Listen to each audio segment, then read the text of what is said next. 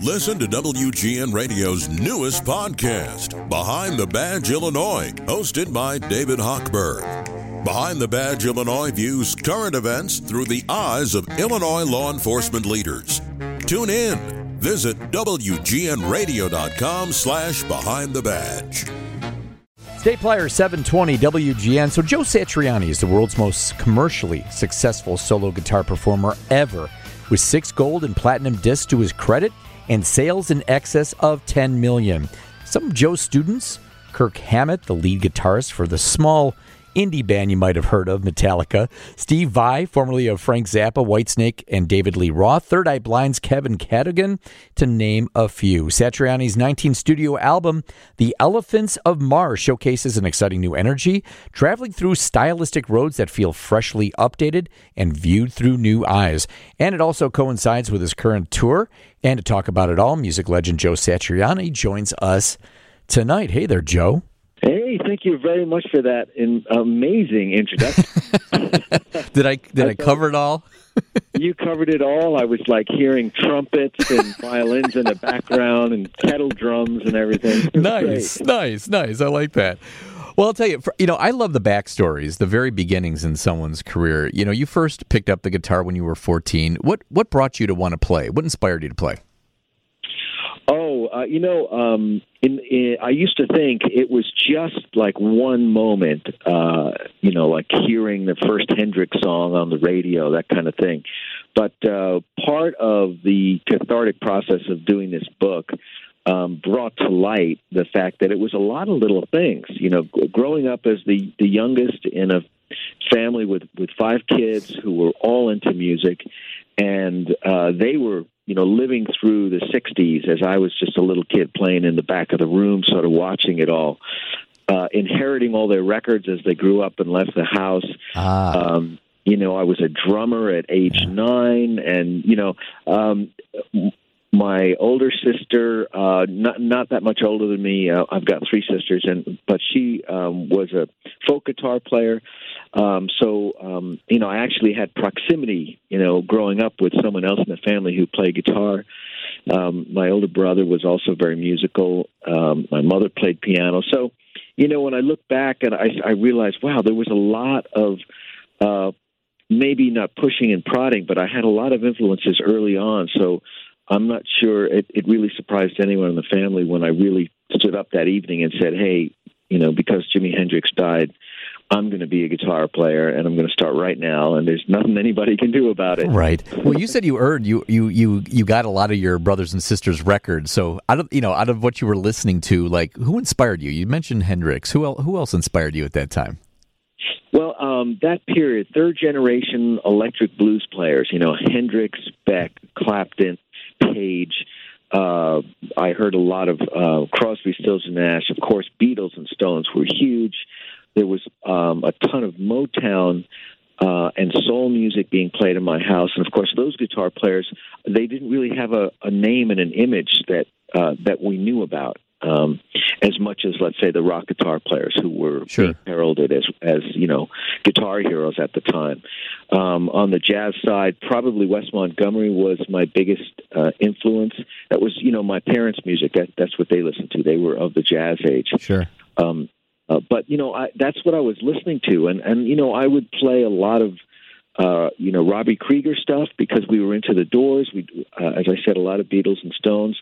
Tony Iommi, the Black Sabbath was a very big influence, and Ritchie Blackmore. All the usual suspects that you would guess somebody from my generation would latch onto. They all became part of my musical roots, and that's kind of like where I built my style. Well, you mentioned Jimmy Page, but at some point you redirected yourself to play solo and more instrumental music. Yeah, that didn't really come until I was, an older, young adult, let's say. I'm living out in California, and I started to think that some of the music I was making at home, recording on a 4-track, would be worth releasing. And it was stuff that I was doing for personal development. But if I go back to those, the early 70s, starting in 1970, I was always in a rock and roll band that was trying to imitate Led Zeppelin or Black Sabbath or Deep Purple. That's what we always played, and we would swing into David Bowie and T-Rex because we were into that too. And I didn't, although I spent some time studying bebop and really getting into the guitar playing of John McLaughlin and Alan Holdsworth, I've always just been a rock guitar kid from Long Island. That was I never forgot who I really was. Yeah. I never left me. So I learned classical music theory, I learned bebop, and these things just added to my core personality as a player. Right, it brought everything together for you. I mean, from all the experiences and all the different types of music, I mean, it just kind of formed who you were, or who you are. Yes, and that's a very good observation, because what you point out is really that's the story of a lot of players. If you were talking to Jimmy Page, he would tell you about all the kinds of music that he was growing up listening to, skiffle music, early rock and roll. And although we may not hear it in Led Zeppelin, that's actually what's the foundation of his style, all those early influences. Now, your journey began with your 1986 album, It Was Not of This Earth, which I love the story. You funded it using a pre-approved credit card with a $5,000 credit limit. Obviously very determined to get this album made. Yes. Really crazy idea. If anybody's listening to this part of the interview, do not follow this. Why not? But I mean, that's a dream. You're following a dream, and you had a mission in your head that was your first album, and that's how you were going to get it done. Hook or crook, man. This is what you were going to do. Oh, see, now you haven't mentioned that the rate on that card was 19.8. Oh God, I was killed by those fees, and I was trying to pay it off slowly.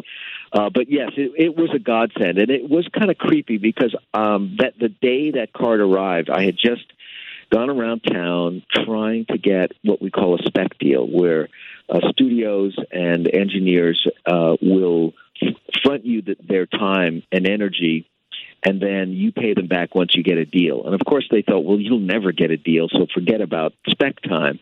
And I remember returning home sort of dejected, just thinking, this is never going to happen. And I'm going through my mail, and lo and behold, there's this free credit card, So I thought it was a sign from heaven, Yeah, man, that kind of thing. So, but it did work out. But as I pointed out in the book, it was a rough road towards the end there. The album got done, and before I got involved with Relativity, and the album was sort of going to be put out on my own label, which was really just a shell of a company that I operated out of my apartment. Mm-hmm. I got saved by that Greg Kihn gig. Greg Kihn, they were recording what became their last album on EMI. They had a nice big budget, but their guitar player had some health problems, and they called me that same week where I was about to default on that credit card debt, and said, "Hey, please help us out, finish the album. If you hang out with us for another year, we'll pay you this great salary just to save us, because we can't afford not to finish the record and go out on tour immediately." And it just fell in my lap, and it saved my economic situation. It saved your economic situation, but was that tough for you to say, okay, I kind of want to do this out on my own. It's I just put out my album, but was it more about the economics? Was it okay for you? Did you feel okay about playing with another band? I did, because it was the Greg Kihn band, and I knew Greg and Steve and the guys in the band for a very long time, because my local band, The Squares, had been opening for them for 4 or 5 years, and so we were very close to them. They were a local band.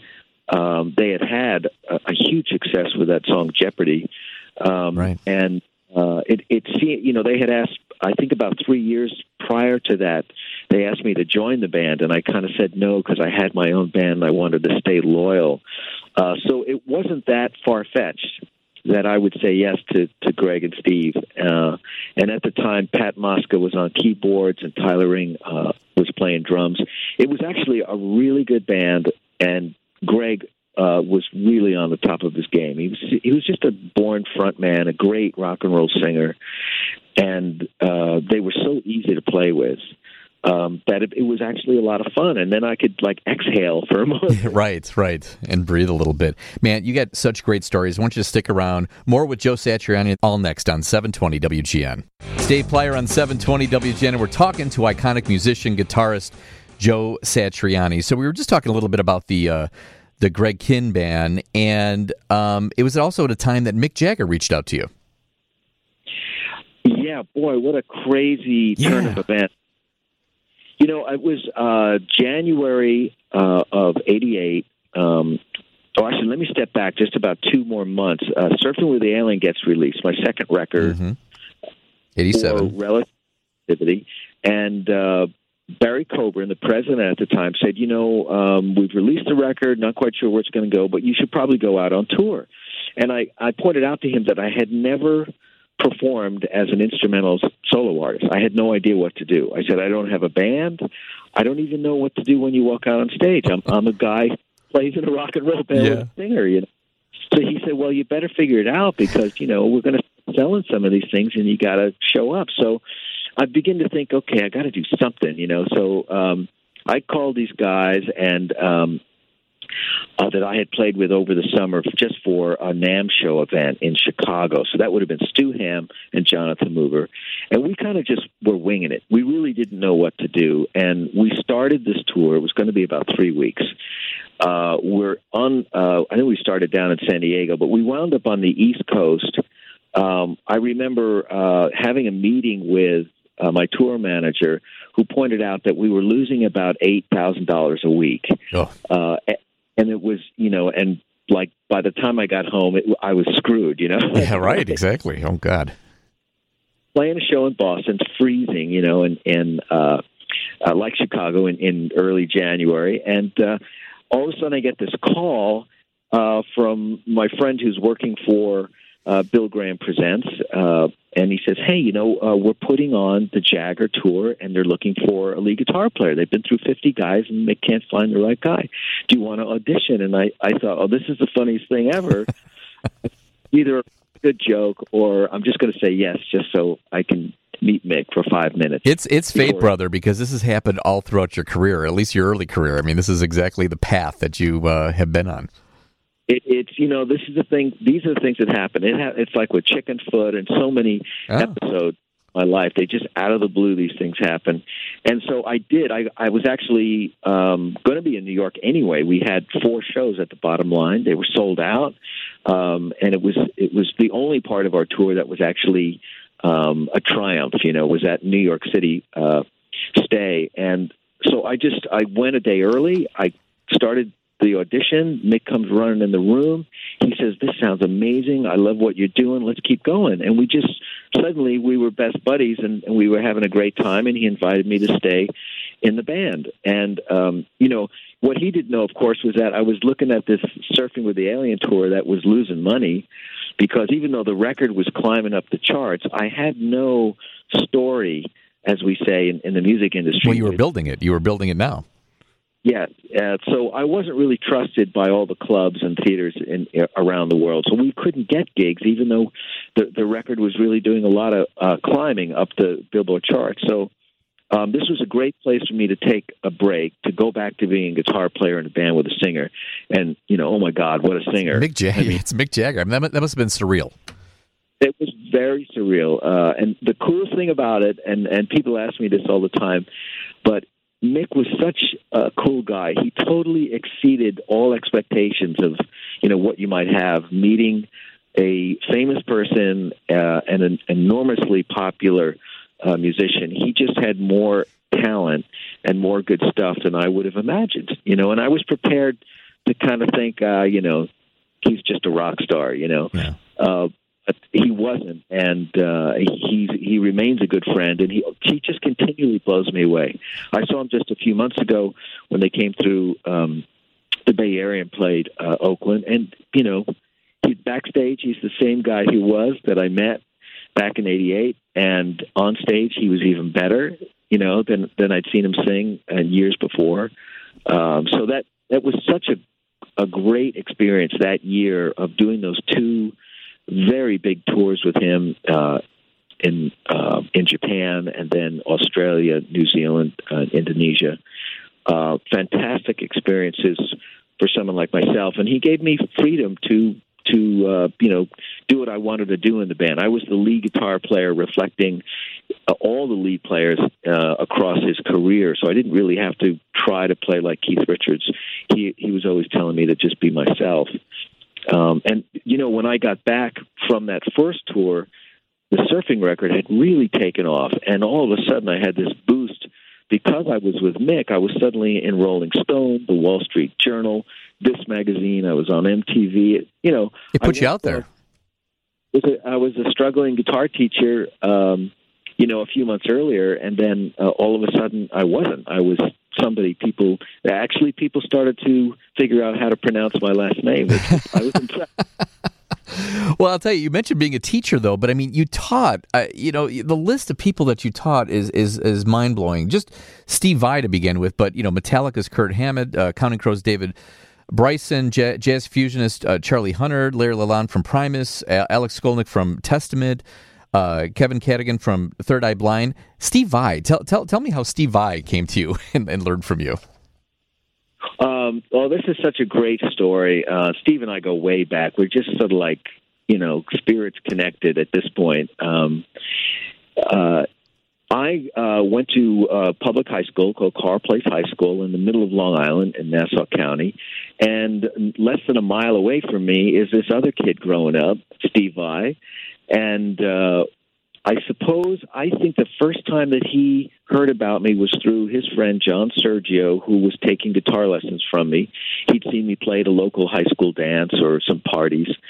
And when Steve asked him, I want to really get into guitar. I don't want to play accordion anymore. I want to play guitar. And he says, well, you got to go to my guitar teacher, And so Steve literally showed up. I mean, I get it. I hear my doorbell ring. I go down to the front door, and there's this kid holding a guitar in one hand with no strings on it and a pack of strings. And he says, oh, hi, I'm John Sergio's friend. Can you teach me how to play guitar? Wow. So I was I think I was 15, maybe 15 going on 16 at the time. And I said, well, yeah, sure, why not, And that was the beginning of a wonderful friendship. But also an eye-opening experience for me as a teacher, because at that time I was still teaching other kids who were all okay, but they were just your average beginners, just like I was, struggling to learn how to play. Sure. But suddenly at this kid who was not ordinary at all. Steve was the kind of student that had everything figured out that you gave him last week just perfectly, the following week. And I'd sit there and go, oh, my God, you actually learned the entire lesson. But after about 6 months, I was thinking, like, this kid's catching up to me so quickly. And that's what happened. After about a year or two, we became more like comrades, and I was turning over information that I had just learned a few months earlier to this student who really became my brother, with my guitar brother. That's the way that the relationship progressed. And the little funny fact is that the lead singer in my band had a younger brother who turned out to be the lead singer in Steve's band. And they took the name of our band and they spelled it in reverse. That was the way that they tried to copy us. That's cool. That's cool. How do you accept the student under your tutelage? Like, how do you, what's the process? What was that process for you? Did you have to see something in them? Did you audition them? Did you sit down? What was the process for you? No, I never auditioned students like that. I taught young kids that were my contemporaries. I taught little kids who may not have ever gone on to play guitar. I taught some what I called at the time grown-ups, some of my teachers from school, friends of my parents who just wanted to learn how to play some songs on the weekends.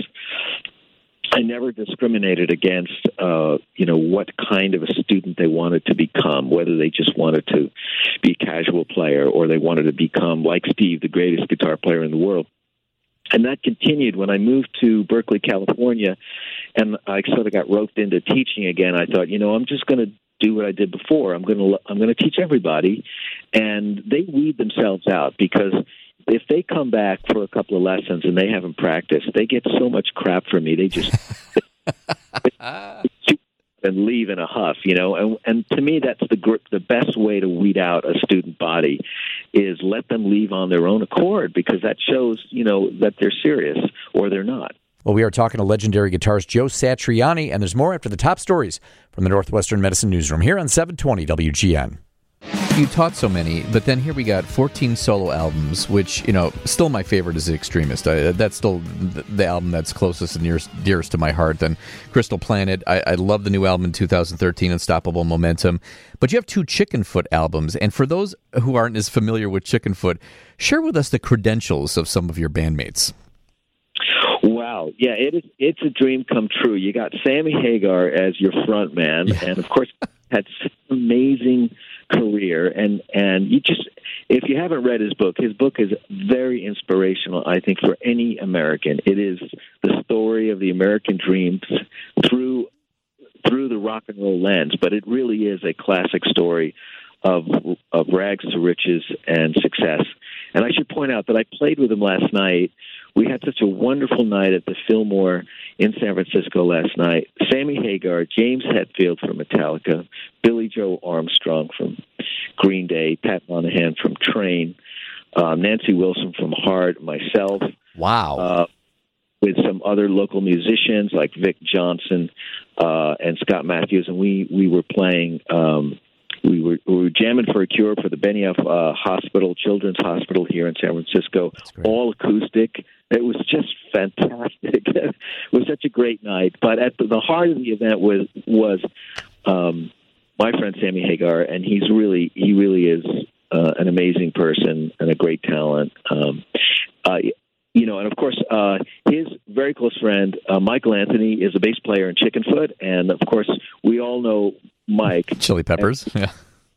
Well, no, Mike Anthony is the definitive Van Halen bass player. Yeah. That's the way, that's the way I always think about him.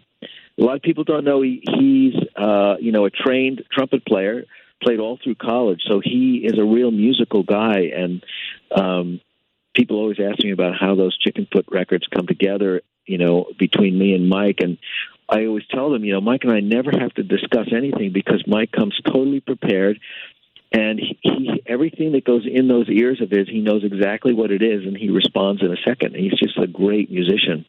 But when you see him on stage, you think he's the most partied out, crazy bass player ever. That's awesome. And then I was jumping ahead. Red Hot Chili Peppers drummer Chad Smith is also part of Chickenfoot as well. Yes. He is not Will Ferrell. He is, in fact. That's funny.